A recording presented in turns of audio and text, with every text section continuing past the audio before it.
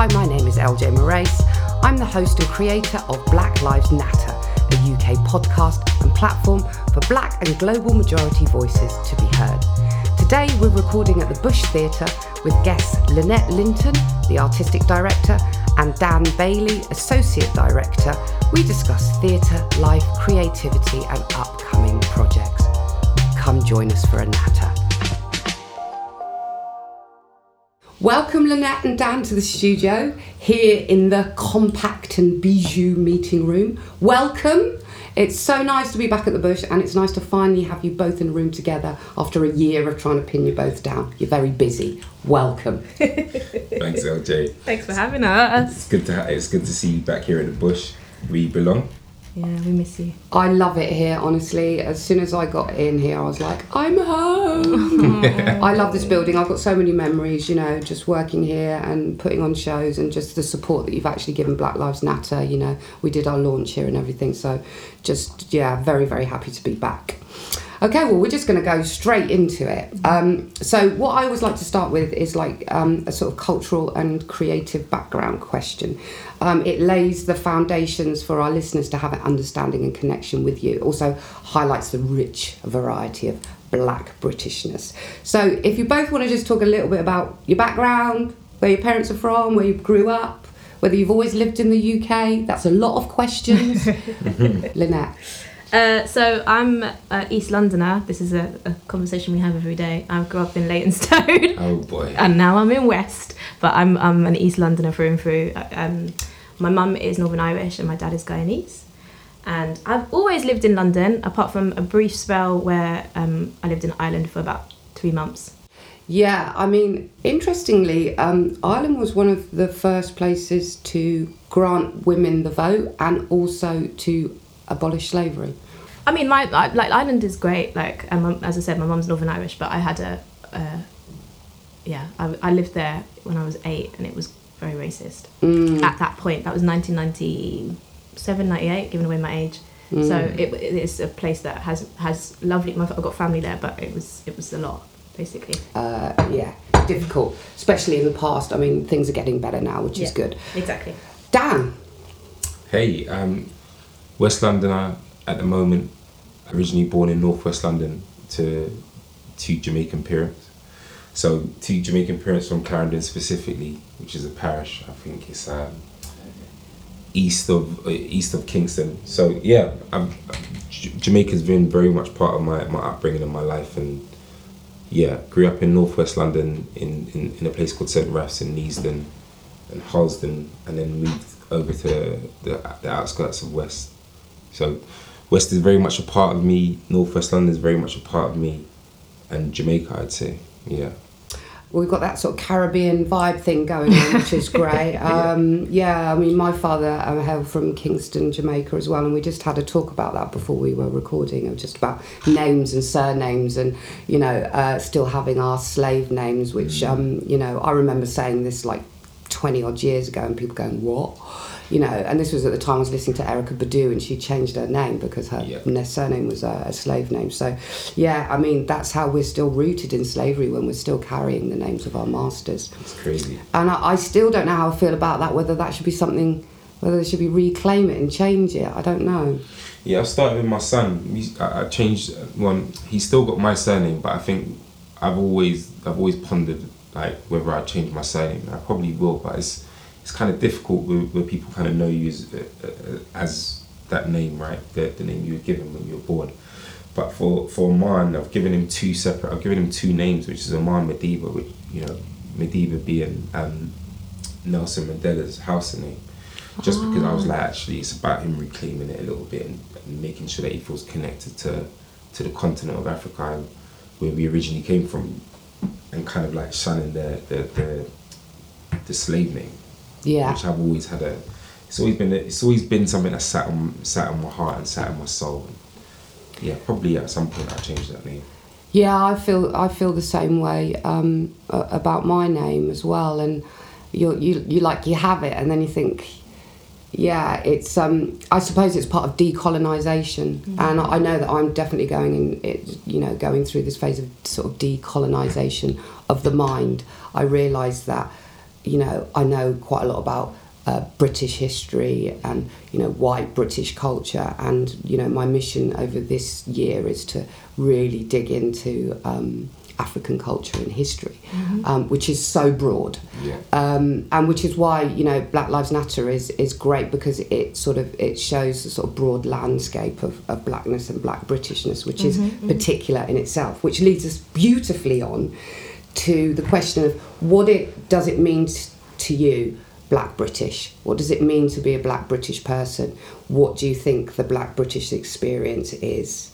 Do we have a place here? This is something that's been cropping up a lot recently. Wow, OJ. That's a big question. Do we have a place here? Yeah, wow.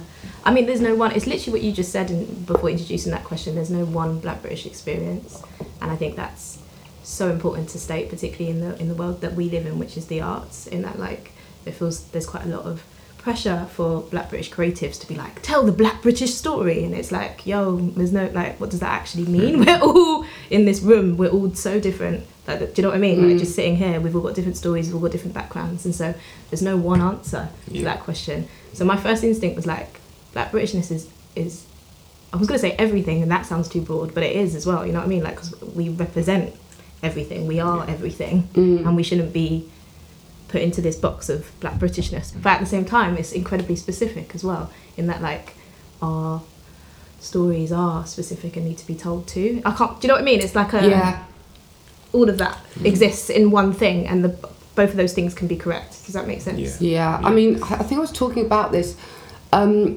Maybe things need to be boxed so that there can be an acknowledgement of what it is. Yeah. So then we can get to the place where we become unboxed. But, you know, on the way here, you know, where I live, near Kingston, which is very white, there was a guy with a car with the George Cross thing on his car, and I sort of started thinking about, you know, what it means for people to be English. When I see that, I immediately go to racism. Yeah. Because of what that flag. It makes me feel uncomfortable. But I completely agree. Like, I say it's everything, and then I say it's specific as well, because I'm incredibly proud to be Black British, and that feels very specific. And my specific identity in that is I'm from London. I'm really proud of like slang and where I'm from and that culture. And when we chat and we talk about, like, oh, well, it's a Black British thing, or it's a London thing, or it's a Black London thing. There's, you know what I mean? There's specifics within each specific is what I mean, you know. And then it's everything. If that makes sense. But I do want to get to a world where we're not still at university being like, okay, now let's study the Black British book. Like, it's like, yo, let's just, you know what I mean? We're still in that, you know. So. I quite like the distinction of Black British. I know that might sound kind of, I don't know, what is the right word for it? It might sound like a bit of this, like an opposition in a sense, but it's not. I quite like the differentiation of not just being British but being Black British, and it almost feeling like a subculture. And it's like, an acknowledgement as well. Yeah, exactly, and that acknowledgement that I am slightly other, and actually I embrace that otherness so much. I love being Black British. I love having connection to a diasporic space. I love being, you know, I love that within our community that there are, you know, that we do come from elsewhere and that we can come from elsewhere. And some people don't have the connection with that, which is unfortunate. But to know that you do come from elsewhere and that you can exist elsewhere, for me it goes back to that question that you asked, like, do we belong here? Like, to an extent, yeah, of course we do. You know, we've been here for centuries. We all know this, right? We know we've been here since Roman days before that. And we've built and rebuilt the cities, you know, in this land, you know. So yeah, so we do belong here. I mean, we're in the history, right? We're in the ground. Like, we are literally in the ground here, and we built this place. So yeah, we belong here, but we also belong elsewhere. Yeah. And I love that. I love that I can go, yeah, but I belong elsewhere. In the same way that someone who is English, or who is maybe Welsh, or like Scottish, Irish, goes, oh yeah, I belong to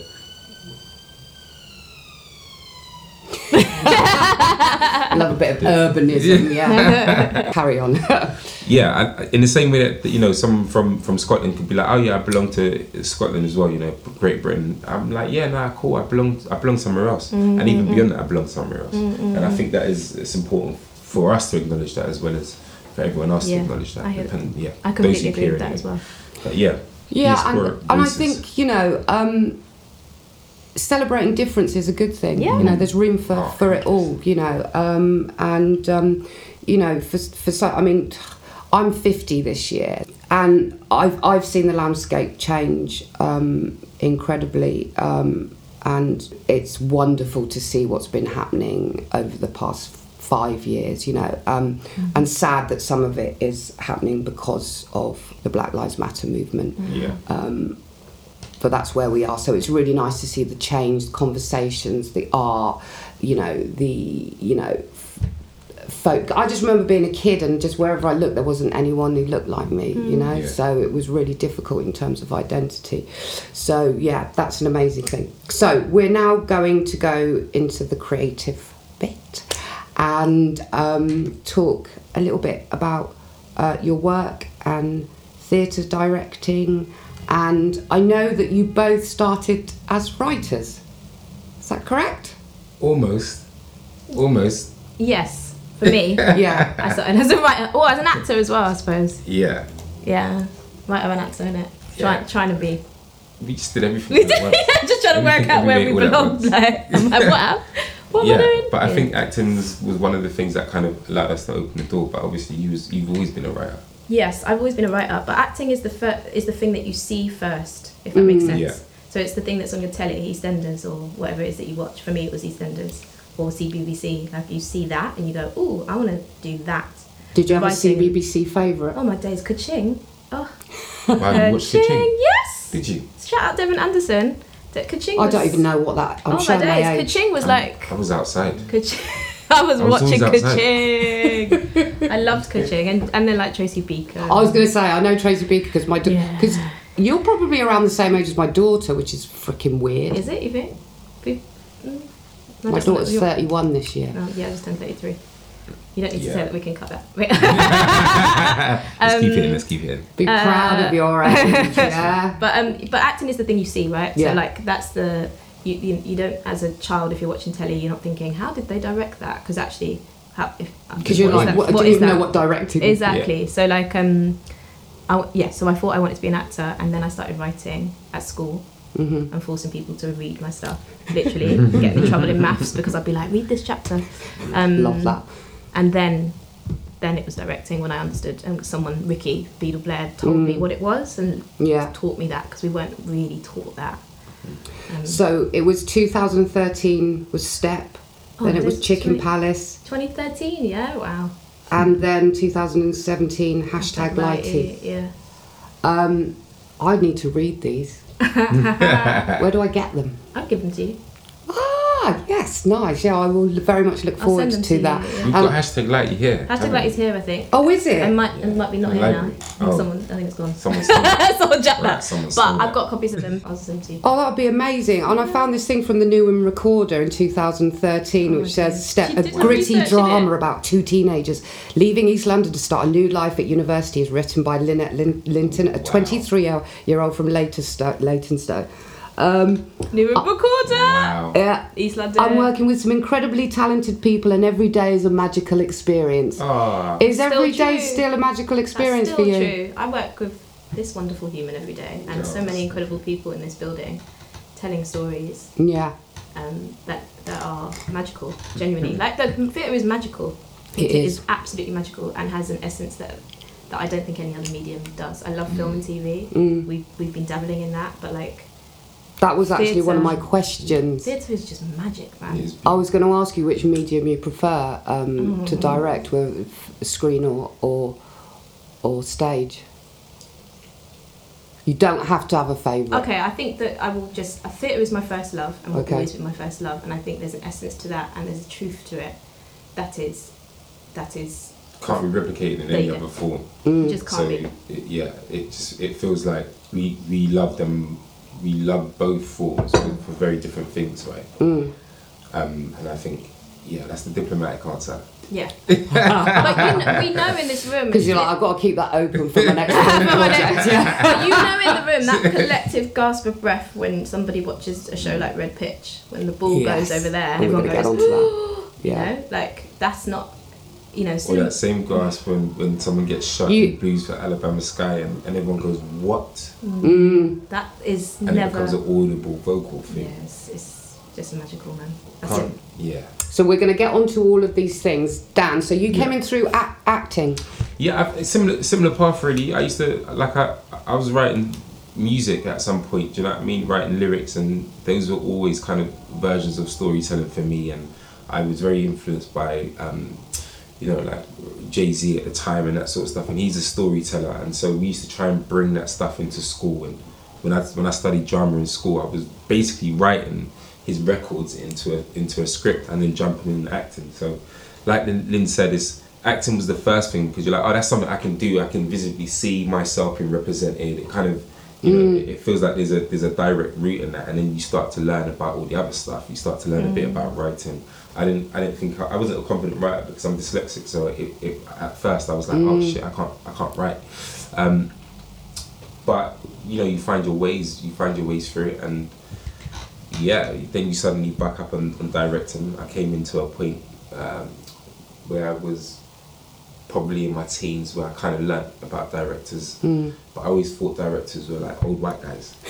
So well, they were for many years, yeah.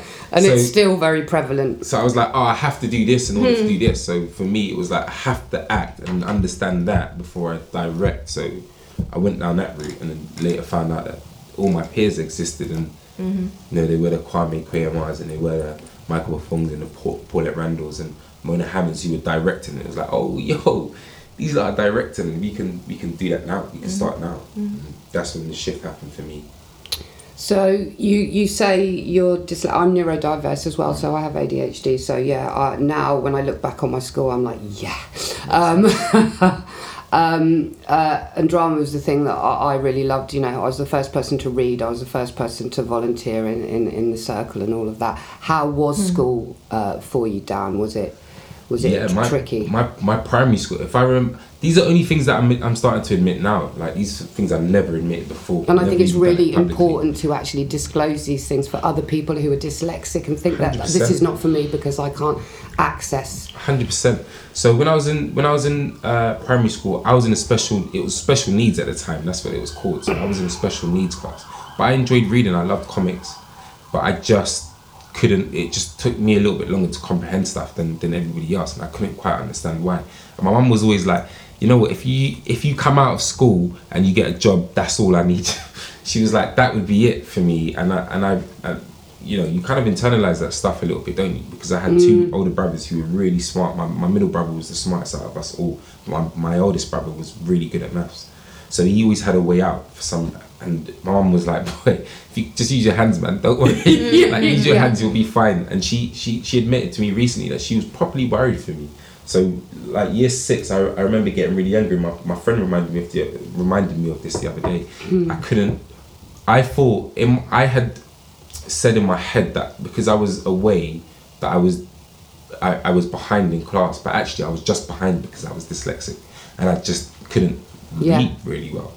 So I just remember like flipping tables and kind of being quite angry when I was younger because I just couldn't quite get it. So I was never the one to kind of volunteer to jump up and read, but I'd always be the one to volunteer and jump up and do an improv or jump up and do something else, because that kind of sat with me. And like I said, I knew stories and music helped me quite a bit.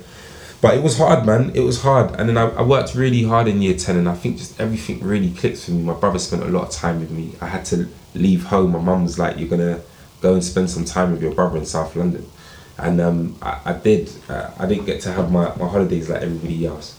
And everything just started to click. I don't know if it was like his methods of teaching me, if it was more of the focused time that I had. But everything just started to click for me from about year 10. And I was like, oh, okay, cool, I can get around this. I know how to hide this from people, which is kind of shit, in it.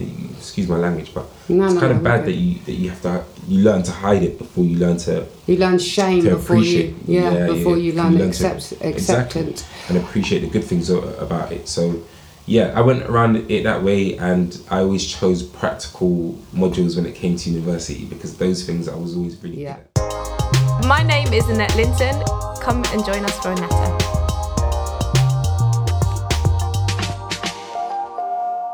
So, Lynette, I didn't see Blues for Alabama Skies. Oh my days, amazing. Eljai. I can't talk to you now. It was amazing. You look like I was being serious. No, but I'm really gutted because I'm really into the Harlem Renaissance and all of that period and all of that. And I read the reviews, and you can seem to do no wrong with directing. You know, it just looked incredible, and I haven't read it, and I will. But do you think there's a lot of connection with then in terms of like the sort of there's a kind of explosion of black artistry, and we are in the midst of a depression, economics. Very Are much. there? Very much. Do you think there's particular links to what's going on now to Blue Skies for Alabama? Yeah, you know what? I think so, but I do think there were links. But one of the loads of reasons I wanted to do it was to highlight those that came before us as well, because I think a lot of the time right now we're talking about art as if particularly Black British work or like African American work, like it's just happening now sometimes, and actually like making that play. And all those wonderful people that Dan mentioned before as well that came before us, part of the reason why I wanted to do Blues was like to highlight the people that came then. Do you know what I mean? Like, and actually in the play, the characters talk a lot about Langston Hughes. What happens to a dream deferred? Does it dry up like a raisin in the sun? Josephine Baker, all these incredible black artists who paved the way for us, you know? And so that was super exciting because it reminds us of that, and then also places us like where we are now. So I do think there were parallels, but also it's really important to be like, yo, let's remind ourselves what came before, you know? Absolutely. And I think that show did that while talking about contemporary issues that need to be spoken about now, but set back then. Does that make sense? Absolutely. And I think for sort of, you know, for young black British people who may not necessarily know about that sort of time. And I was always really into jazz and that whole era. So I was always, and that's really for me, finding black work started through finding African American work. Well, yeah, and you know, like Langston Hughes, when we were talking, and when I was talking to the writer, Pearl, she'd be like, oh yeah, Langston, everyone knows Langston. And I was like, no, they don't, actually. A lot of people that have gone to, who know Langston Hughes' work, have gone to find his work because we're interested, you know what I mean? They don't teach Langston in school. So that was super important, and we actually used his poetry and made it into song. So Dream deferred. So people would, exactly. And we were singing, Samira and Giles was singing. Oh, I'm sad you didn't see it, Eljai. They were. I was going to ask if there's like an online version. There is actually. I don't even know if they haven't announced it, but I think we filmed it, so I'm sure it's going to get. Well, if you get released. the links at all, we can then put it on. Yeah. We can put them sort of with the info. That would be NT great. at home or whatever. Like there'll be a version of it. It won't be going to cinemas. We didn't do that version, but yeah. So the answer to your question, yes, but also really important for us to see those that came before and teach the youngers about that as well, you know, and let them know who these people are. And realise that Black History isn't just for October. We'll Or February. Or February, yeah. Is it February in the States? It's February in the States, right, yeah. And we're going to get onto some of your work, because Dan, because I read Pitch. I didn't get to see High Table, unfortunately. I think it was like pandemic time, and there were some bits and bobs that happened, and when I was going to go in, I think someone got COVID or something like that, and I didn't manage to see it, which was a great shame. But it's interesting that you said about people who led the way, and you're working, both of you are co-directing August in England with Lenny Henry, who really led the way for black comedians when there weren't any. And I think he's really important in terms of black British TV, comedy, history. What's it like working with Lenny? And I'm very much looking forward to the show, if there's any tickets left. There are. Yeah. I Let's completely talk about agree with that. what you just said. Just to say. Yeah, Lenny's definitely one of the shows that we've been standing on for sure. He's been an absolute delight to work with. Yeah, honestly, great. he's so like the funny just doesn't turn off. So he just keeps going. Yeah. Like it oozes out of him. So you'll be sitting with him and you'll be going through something that's really you might be talking about a really traumatic thing, but he just finds the funny in everything, and he finds the comedy in it all, and it just allows you to really absorb whatever we're talking about really easily. He doesn't stop. He's relentless, and it's so refreshing to see someone of that age, of that experience, being so hungry to like make work that is relevant and poignant and powerful, and like not shy away from who he is, what he's done, his own history, like really not shy away from that. I think that's been really, really refreshing actually. It's been amazing working with Lynn and Dee to kind of help Lenny and support Lenny to make the show. And just kind of like a privilege to sit down with someone who's such a mastermind, and as Dan said, has so much experience. And just like the first day he came in, he's written a draft of the monologue, because it's a monologue, it's just him on stage, and he just read it. In his mind, he just read it to us. Man performed that. He was sitting down and he performed it. He was ready. He was ready to go. We were like, yeah, it was. For you. Listen, I was like, wow, this is such a moment. Like I quite emotional actually. This is someone who I grew up watching, who's sitting in a room with me, reading his piece and asking for feedback, but also just in his element. Hilarious, emotional, and he's just sitting at a table. So it's going to be, I cannot wait to get into rehearsal with him, because I think we're going to learn so much. Yeah. And that's the wonderful thing about theatre and being in rehearsal with incredible actors, is as directors we learn so much from them. And so we're going to learn so much from Lenny. And just to repeat what you said, he really did pave the way, and I think it's really super important. I just assume, because we grew up watching him, everybody knows who he is. They don't. But they don't. They don't. And I mean, I would love to interview Lenny, because his timeline is my life. And now there was a programme called Tiswas, and it was a kids' programme, and it was rebellious. It was mental. And he played two black characters. He played Trevor McDonough, and he used to do these fake news reading. And then he played this Jamaican character who had these dreads and used to eat condensed milk sandwiches. There was nothing on children's television like that. He was the black face. He was the go-to black face. And even when he did his first appearance at New Faces, he was doing impressions, but the reveal was, he's black. He's doing white voice. It was New Faces. It was a talent show. And he was doing these voices, and then he revealed. So, you're like, what this man had to go through, and not always getting love from the black community in the beginning, So, what an icon. It must be just really powerful to be in a room with him and have the opportunity to work with him. Real legendary. In a room just full of legends. You know what I mean? So it's been an absolute delight working with him.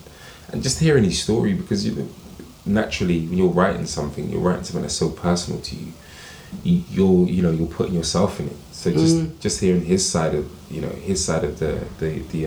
coin has been really important to us and our development. But I think that will it will tell in the show itself, and everyone come see it, man, because it's gonna be dope. It really is through generations as well. It's a kind of intergenerational piece as well. So when are you going into rehearsals for this then? 28th or 7th. 27th, yeah. As soon as I said it, I knew that was wrong. 27th of March. Okay, and then April, is it end of April? Towards the end of April it opens, and it runs throughout May basically. And it's selling quite well, so do get tickets soon. I will. Payday is happening, I can't wait. Dan, Red Pitch. Outstanding. Loved it. Absolutely loved it. I saw it several times as well, and I have ADHD, so my attention can wane. Didn't at all. Loved it. It was really brilliant. So we're going. Red Pitch was a play that Dan directed here, and it's a play by Terrell Williams, and it was just a beautiful story of friendship, football, which I know you're very, very passionate about. Very, very passionate. Maybe too passionate, but yeah. So if you had to choose between theatre and football, LJ, don't ever let me choose. I mean, that's the beauty of Red Pitch, isn't it? That I could put the both together, and I'm sure I'll be doing that at another point as well, putting both things that I love together. So I never have to choose. That's so gorgeous. I'm not choosing. I'd rather die than choose. What I loved about that, polyamorous in that. what I loved about it, and this is sort of leading on to another question, was that this was a story about 3 boys on a council estate, and it was about dreams and friendship, and in that were no stabbings, no drugs, none of that. It was so gentle and delicately written and well handled, and it was just really incredible. It just blew me away. So how important is it for you to tell positive black stories? Yeah, so I mean, for us, it was imperative that we were able to tell that narrative and hold that narrative in a space like Bush. Like, it just felt like it belonged here, and it will always feel like it belongs here, because that's exactly what we do. We tell all sides of the story, and out there we know that we've got that knife crime play, and we've got the shoot 'em up play, and we've got all various ideas of how people see a black community, or ideas of how we see ourselves. But actually, for us, the idea of representing joy in such a way, and in a way that feels like very real and feels very close to us, was so important. And Terrell was very conscious of what he was putting in there. And I lived in a council estate, and of course I saw the bad stuff, but I also saw the beauty of it. I also saw what community meant. I also understood that there was a village there that cared for us and looked after us, and really helped us to grow up as grow up as individuals who could be productive and contribute beauty and love and all those other things. So I think Red Pitch really depicted that very well. And yeah, it just felt so necessary at the time when we were coming out of a pandemic, and we have several protests, and we're looking at the world in such a different way now. It just felt imperative that we were bringing out love, and we brought joy to the stage, and that people can come and enjoy it and go, actually, I don't need something that is so traumatic and dramatic at this moment.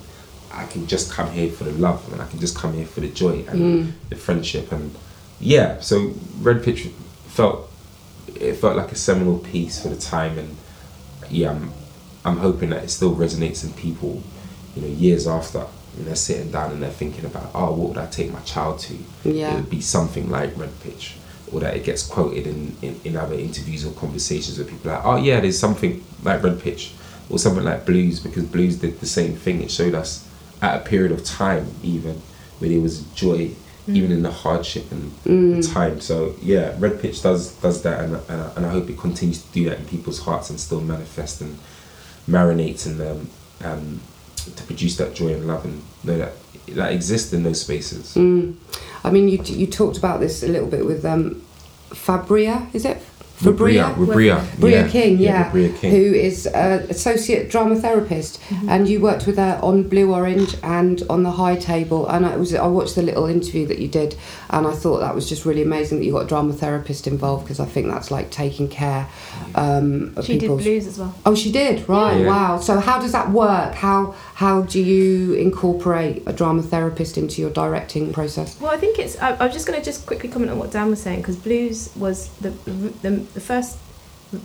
first reason I did it was because it was the first play I'd read in such a long time where it was just 5 black people existing and being friends. That's what the first half of the play is them just being friends on stage. First time I'd seen a black doctor on stage, I realised at that time, in 1930, and so there's a lot of joy in Blues, particularly in that first half, and lots of laughter.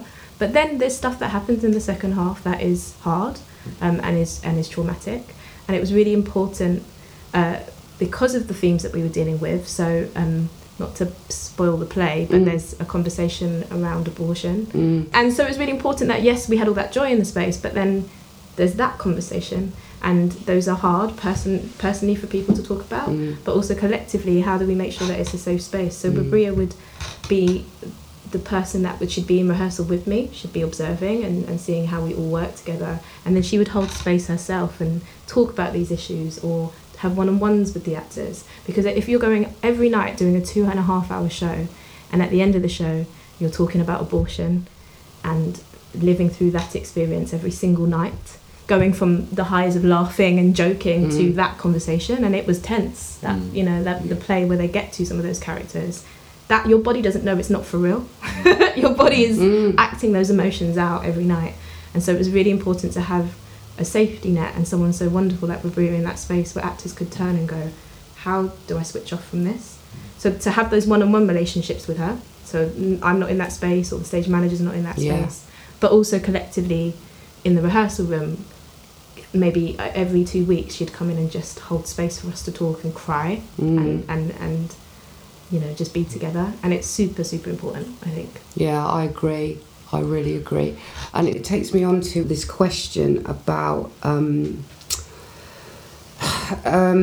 well, do you think the pandemic had any kind of impact in terms of like understanding mental health? Because I know Blue Orange tackled mental health issues. You're quite interested in, you know, supporting artists in terms of like mental health within directing and also doing work around that. Did the pandemic sort of change that working process in a way? Did that make it more? I think it did, didn't it? But I mean, that's the reason why we brought Rabria in, actually, because, you know, because of all of what happened through the pandemic and everything that everyone had gone through, it felt necessary that we had someone who can hold that space and not just absorb that, but really allow people to understand what was happening globally, but also what's happening internally and for them, and how we might sometimes, you know, take those kind of big events that are happening globally and internalize them and, you know, grapple with it ourselves. So we needed someone that could do that and do that professionally, but also understand our process, that we make work here that is very personal, like that we can't run away from. And that is also the beauty of the Bush, is that we make work that is very personal. Every writer that comes here is somehow talking about themselves in some way, shape or form, no matter how much they deny it. There is a mirror hold up to them. And that takes a lot of work. So even Terrell, for instance, you know, he was writing about himself in Red Pitch. He was writing about the people that he grew up with, and like Lynn was talking about Rabria coming in and holding space for the actors. It was so necessary that Rabria was in holding space for the writers, you know, and holding space for some of our team members as well, who struggled, many of us did throughout the time of the pandemic. So it's just still are, and still are, because that's the thing that I was talking about literally yesterday, saying that like we all of us went through this massive trauma thing that we weren't sure what was happening. We were literally day to day trying to work out what is this thing, and then we've come through it, but we haven't really, because we're now kind of not even talking about it anymore. We're all just back to normal, but we've got this, and we've got this massive thing over that we've had maybe a year and a half or even 2 years longer of being in our houses, being terrified, not touching anyone. I mean, I live alone, so it was like thank God for my cats. Exactly. And then suddenly you're back to normal, and it's like, well, what was normal? And also like, I feel weird. I don't feel that, you know. And so it's so important that Rabria is still here and that these conversations are still happening, because our government aren't having them, the country is not having them. We've all sort of just pretended like, it didn't happen, and it did. People died, people got on their own. It was a horrible time, you know. And then we've had all these cuts as well. We've had all the cuts to mental health, so there's less access for people to actually you know, to access any kind of particular help. And you know, we know that the rate of trigger warning, that the rate of suicide went up exponentially, and violence against women and children went up. So there's all these byproducts of the pandemic. So I think, it's really important for actors and writers when they're doing difficult autobiographical work to have that support. And I think I am Daniel Bailey, and you're listening to Black Lives Natter. On top of that, for me, it's about, and we've spoken a lot about this, it's about consistency, actually, and it's about making sure that this period of time isn't just, oh, look at the era that happened. One of the things that me and Dan always speak about is like the work here is part of what we do is to disrupt the canon and the idea of what traditional theatre is, right? Yeah, I love and that. So for us, that is like our work, full stop. It's not just in 2022 and 2023 where now everyone's going, oh, let's make black work. No, we make black work. We've been making black work. We will continue to make black work. That is who we are. And that was a conscious decision by both. You know, when we do British and Irish stories here with a specific focus on black and Asian British and Irish stories. And I think that's the thing I say with this conversation. It's like, well, in 5 years' time, are we still going to be seeing this amount of work coming through from all different theatres? And if we're not, then that's the problem. Because we need to get to a point where we are the canon. And I think that's my point I was trying to make before, where it's like, it's not just like, oh, okay, I'm going to read my black British novel now. I'm going to watch my one black British play. It's not that we just exist in this conversation and we are here. You know what I mean? And I think I'm hoping that we are seeing that happening. But I still sometimes think, okay, in 2 years' time, is our work going to be in the West End? Because I constantly remind myself that, like, the first black British play in the West End was in, 2018, 2019? Yes. What was it, Misty? Nine Night? Was it Nine Night before Misty? Nine Night. Or was it Misty before Misty or Nine Night? And do you know what? What was it, the opera? Is it the Royal Opera House? They just did the first Othello cast as a black person. This is 200 years after the Royal Shakespeare Company, and they're like, look at us, and it's like, no. And I think the guy who's playing it was like, you need to be embarrassed about that. No, it's not like something you should be proud of.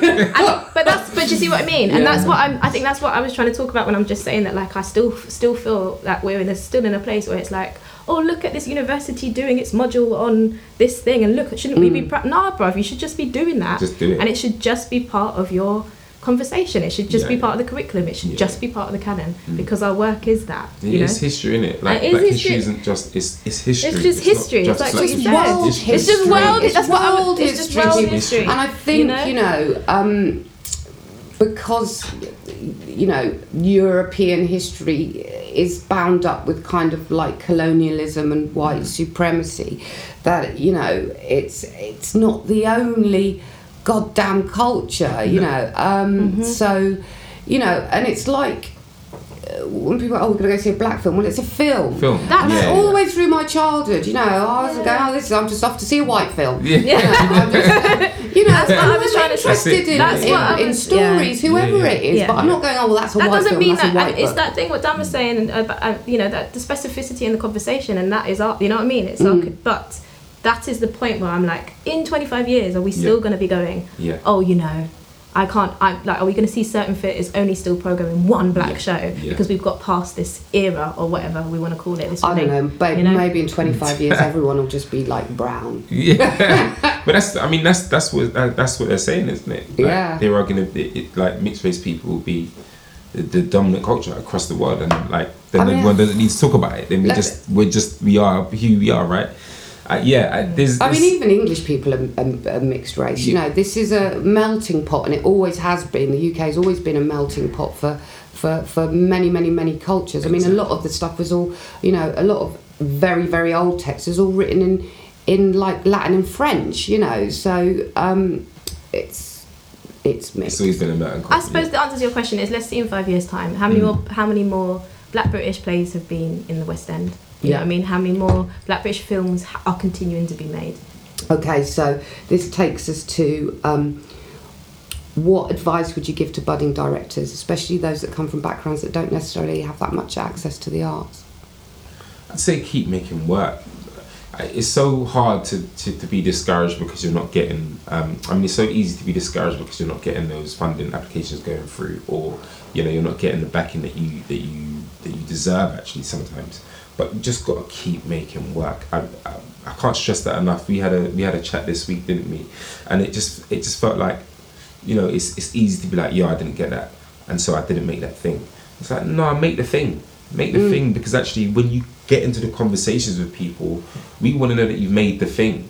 We want to know that you strive to make the thing. I know it might not have been easy, but that puts you, it just separates you from the person that had the thing there, had the opportunity, but didn't really make it. But you've gone out your way to make it. Might not have been in the best light, but we can see that ourselves. Two directors who've got up and made the thing, two writers who've got up and made the thing ourselves. I picked the cotton. and I carried it to market.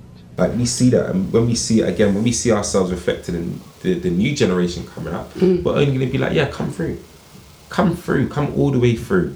And I built the railroads under someone else's whip. So I'd say, yeah, just make the thing, make it, do it.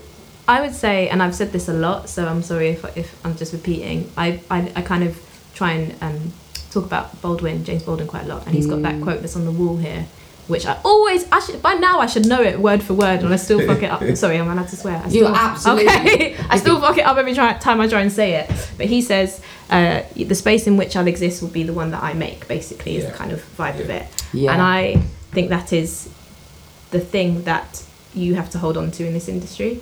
That, like, if you're a young person or an older person who wants to get into the industry and you're like, it's not for me, you have to realise that it is for you, and it will be, because you'll take up the space and it'll make it your space. Do you know what I mean? Yeah, and absolutely. I think that we didn't hear that enough back in the day. You know what I mean? Because of the people who were running this industry, and as we said, it's slowly shifting, and so we need to be screaming that like, whoever you are, there is space for you to tell your story, and if you feel like you're not welcome into that space, then make the space. You know what I mean? And that's not as simple. And I know I'm not just saying that you can do that overnight, but like, that's what we try and do here at the Bush. We try to lead with our heart and make it a space that everybody feels comfortable in, you know? And I think there's a quote that I love by Audre Lorde, which is, you cannot dismantle the master's house using the master's tools. Perfect, exactly. I love that. Exactly. Beautiful. Exactly, that's exactly it.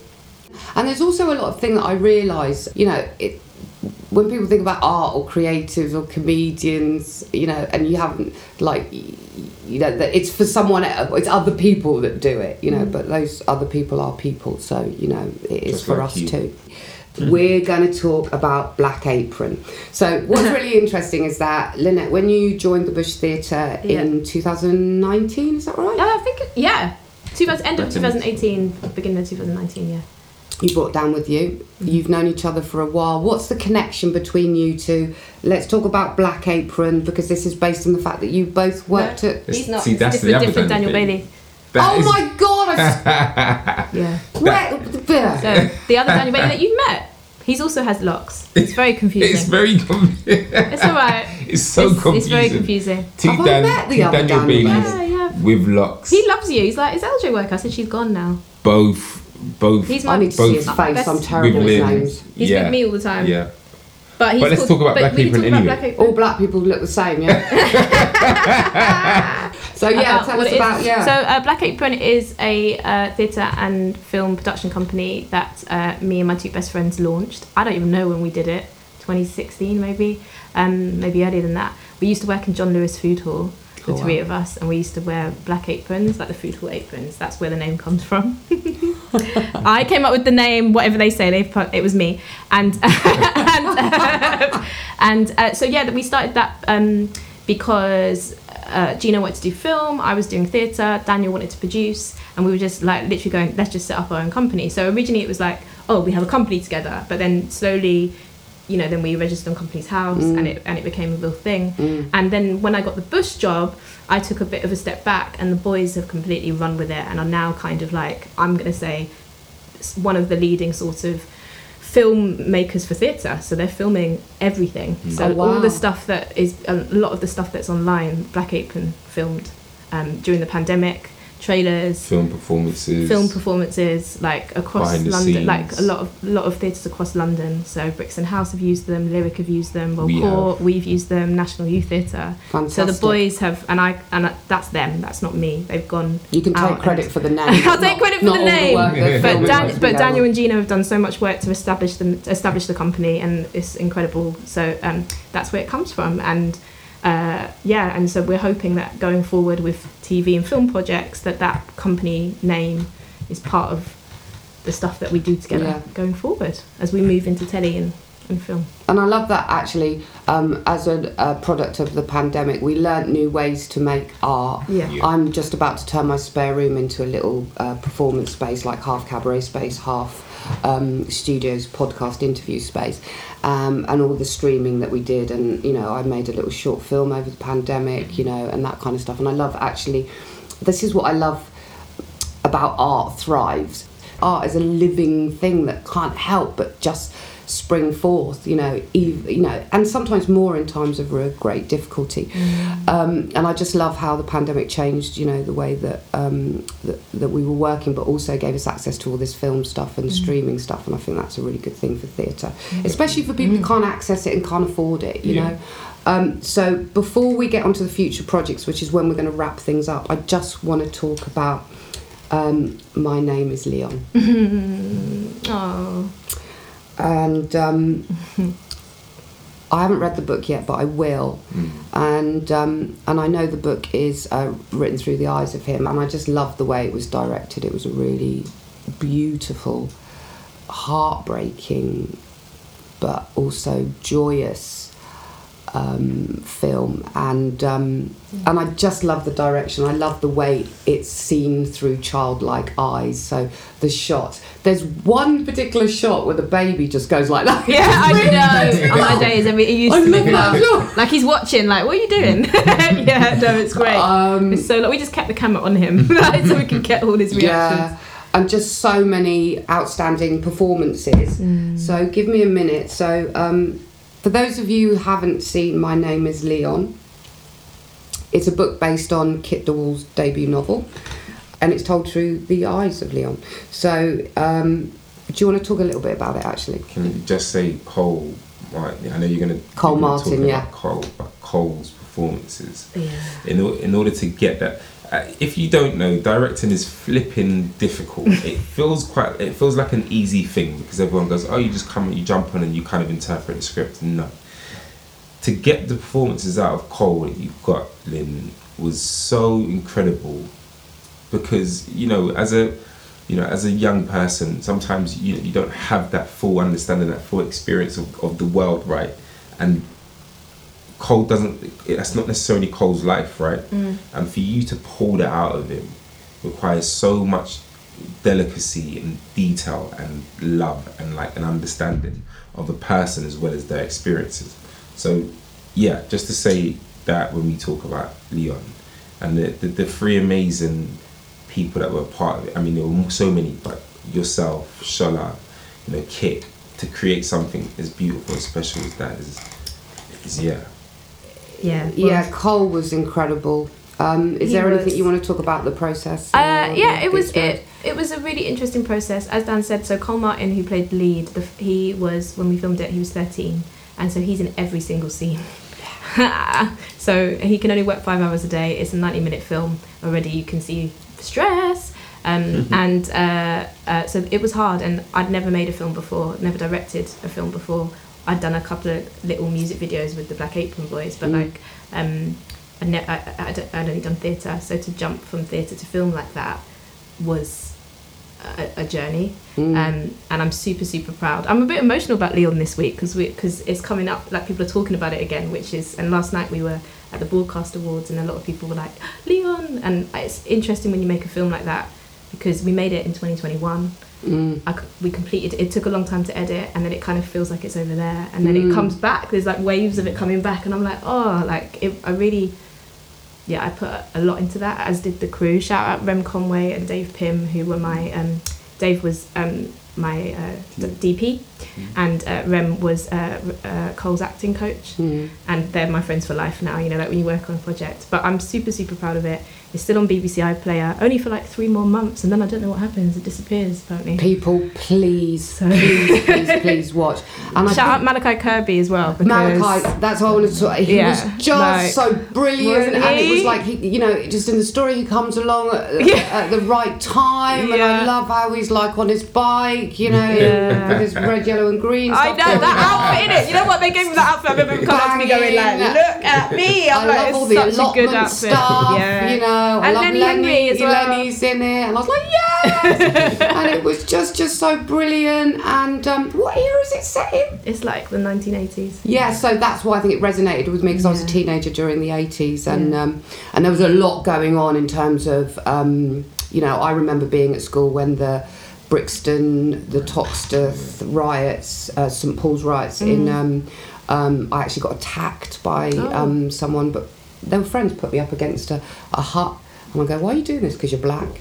And my mum read some big ass letter to the school, and then I did a speech about racism in an English class. It was like pin drop. So a lot of the stuff really resonated with me in terms of, because the 80s was a very, very difficult time for blackness. There was a lot of National Front. There was a lot of nastiness going on.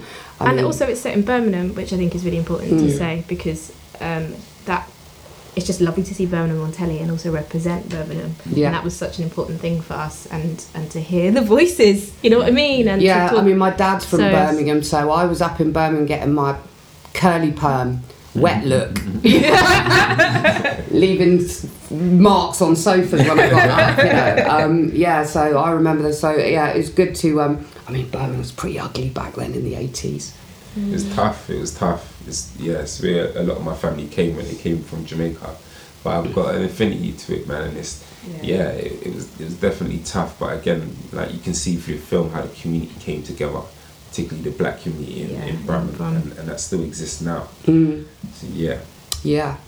I mean, you know, I lived in a rural area, so when I used to go and visit my dad in Birmingham, I'm like, black people, black people, black people, black people, black people, black people, black people, you know, and it was just, you know, I could get my hair products and I could get my, you know, back then it was the straightening, the TCB, but now it's natural. But yeah, it was, it really resonated, and I think it's important actually for people to understand actually how things were, because often it's forgotten, especially by people who don't know as well. Again, the same thing we were saying before, right? And that's why it was so beautiful to make it and really research and actually just live that and listen to the music, by the way, like, and just like, you know, talk and have those conversations. So those allotment scenes were like my favourite to film, because it transported us back, but also the community element of that was just so special. And allotments are so special. They are, and they're so British like as the well. Community of places, the community of that, you know. Anyway, but I mean, I think Lem Sisse sort of mentioned something about that, and I guess there's My Name is Leon is an outstanding transfixing film. If awards don't follow, then the world isn't right. And I just read My Name Is, I cried on the tube when I read that last one. I just went like this. I just cried that last line. I got goosebumps up my face.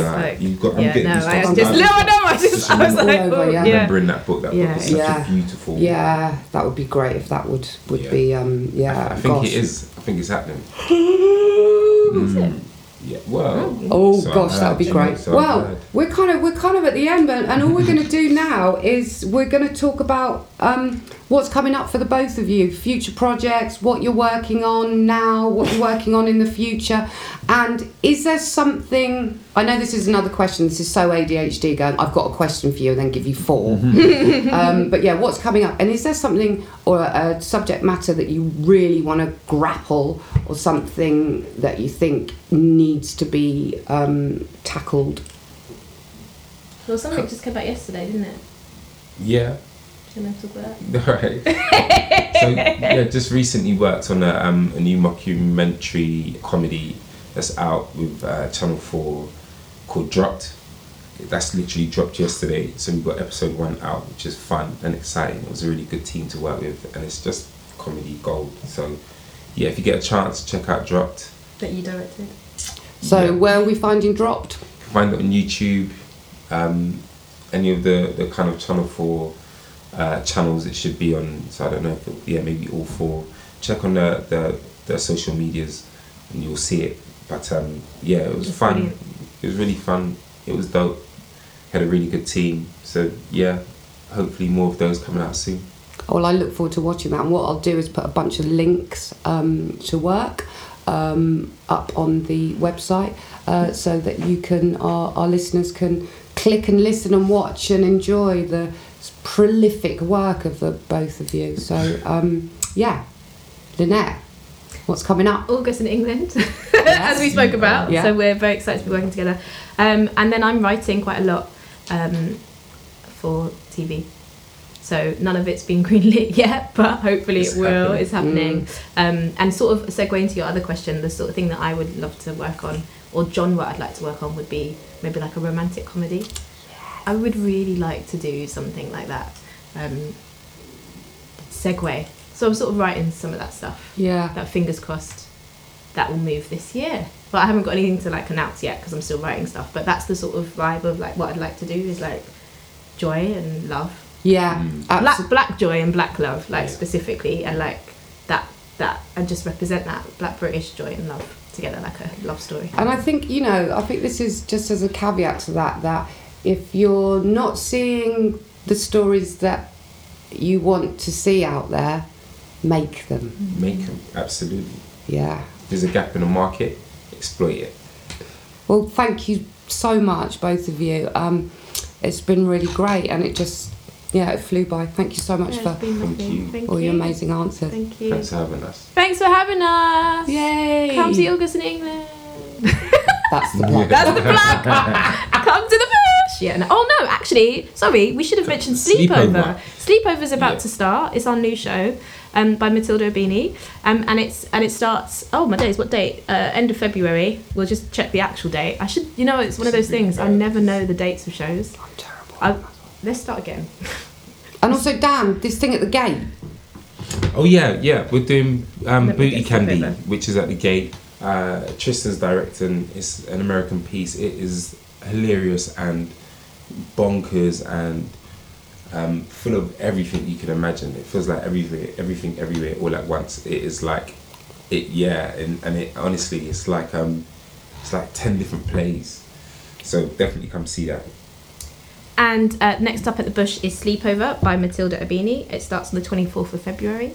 It's directed by the wonderful Jade Lewis, and it is about 4 black young girls who we watch grow up over a period of time, who are sometimes allowed to sleep at each other's houses, and their friendship and what they're going through and growing into young black women, and it is going to be beautiful. It's dope, for sure. So please come and There's support. the quote, isn't there, on the, what does it say about becoming a woman? Roger, you're asking us things we should know that we don't know. Something like hold on. I think I've got it in my bag. Is it the quote from Sleepover? Yeah, it's like saying days. about we I know it says an ode to black women. I know that's on the website. Oh, this is it. We don't get to choose when we become women, you know. Yeah. I think that's a really important thing. Because I feel like when you're a woman, well, you're a child and you're a person.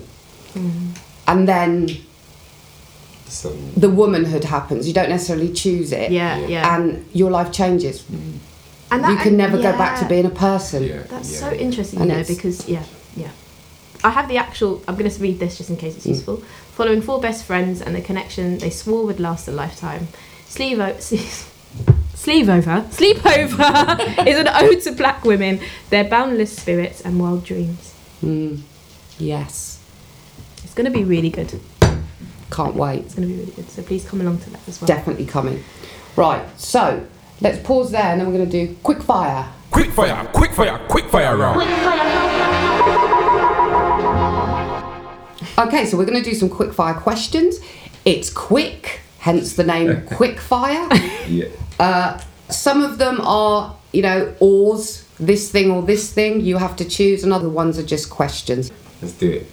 It can get messy. This is supposed to be silly, so let's get messy. Quick fire round. All right. Okay, go. Cheese or chocolate? Cheese. Chocolate. Favourite binge watch right now? Last of Us. Last of Us. Reading right now? The Famished Road. Scripts. Dream job if you weren't a director? To be a director. A backing dancer. Biggest joy thus far? Spending time with loved ones. Oh, many things, but the first thing that popped into my head is our young company and just seeing their work. Brilliant. Which is a work answer. I don't know if that's what you wanted, but yeah. No, that's fine. What are you listening to right now, or your favourite jam? WizKid. What I'm listening to all the time is Michael Jackson and Prince. So, Michael Jackson and Prince. Gotta love them, they're iconic. Like, that's it. Yeah. Beyonce. Okay, we sort of did this. Favourite quote? James Baldwin's quote, the place in which I exist will be when I make it. If they're laughing, they're listening. Oh, I like that. Random social media follow. Yeah, I do. Is it Normal Matip or something like that? It's about a football player who's just like he's just bonkers, but it's like it's called No Context Matip. That's what it is. It's just wild. Okay, we'll check that out. I don't think I have one. I'm boring. I'm sorry. Well, maybe that's something that you can do. I'll do one. Last movie you watched? Goodfellas. It might have been Black Panther Wakanda. Advice to younger self? Learn to like exercise. Start doing that then. Because if you started doing that then, you would not be in the position you are now, which is not doing anything. Come on, Lynn, start doing PE and liking it, man. Don't be vexed. I feel the same. Yeah. No to muffin top. Yeah. All the illegal money you made, invest it in something proper. Note to empty purse. I've got a social media one now. It's not fast. Go on. I follow this guy called Bomanza, and he is hilarious. And I found him by accident. And basically, he's a Canadian guy, and he is a comedian. And he basically just takes the piss out of the Kardashians. So he makes his own videos, and they are so funny. And I recommend people follow him because if you're just having a day and you're like, I just need to laugh, his videos will make you laugh. They're hilarious. Okay. There you go. Brilliant. Okay. Favourite carb? Noodle, rice, potato, or bread? It's got to be rice, innit? I love noodles, but it's got to be rice. So many versions of rice. Yeah, I was going to say rice or potato because potato is chips as well, isn't it? It is. So rice. Did you choose cheese or chocolate? Cheese. So you get cheese and chips? Yeah. Oh my days, cheesy chips. Best thing. Up north they have gravy with the cheese and chips as well. That's even better. Banging. You see why I need to go gym? You see? Why? I wish I had. Anyway, we won't go down. Alright, favourite comfort food? Ice cream. Cheese. Okay. A black-owned business plug. I'm totally into this Black Pound thing. Have you got a black business that you might want to plug? The beard surgeon who I just bought an oil off. Yeah. And mine is Boho Locks, which is where I got my locks from, and they're amazing. And They all look their hair. great. Thank you. You look beautiful. And they're amazing. So. Nice, that's what we like, a bit of sharing of the Black Pound. Okay, and the last one is, sum yourself up in 3 words. Oh, we should sum each other up in 3 words. Yeah, let's do that, that's fun. I thought that Wow. as you said that because I started thinking of words for him. Wow. Oh, well, that's good. Well, if that's the way you're going, let's Oh, we don't have organically to, flow. sorry. Let's organically flow with that. Okay, no, I've got 3 words for you. I've got 3 words for you as well. Do you want to go first or should I We go do one first? each. Alright. You can go first. You can go first, go. The Mine tension. is more of a sentence.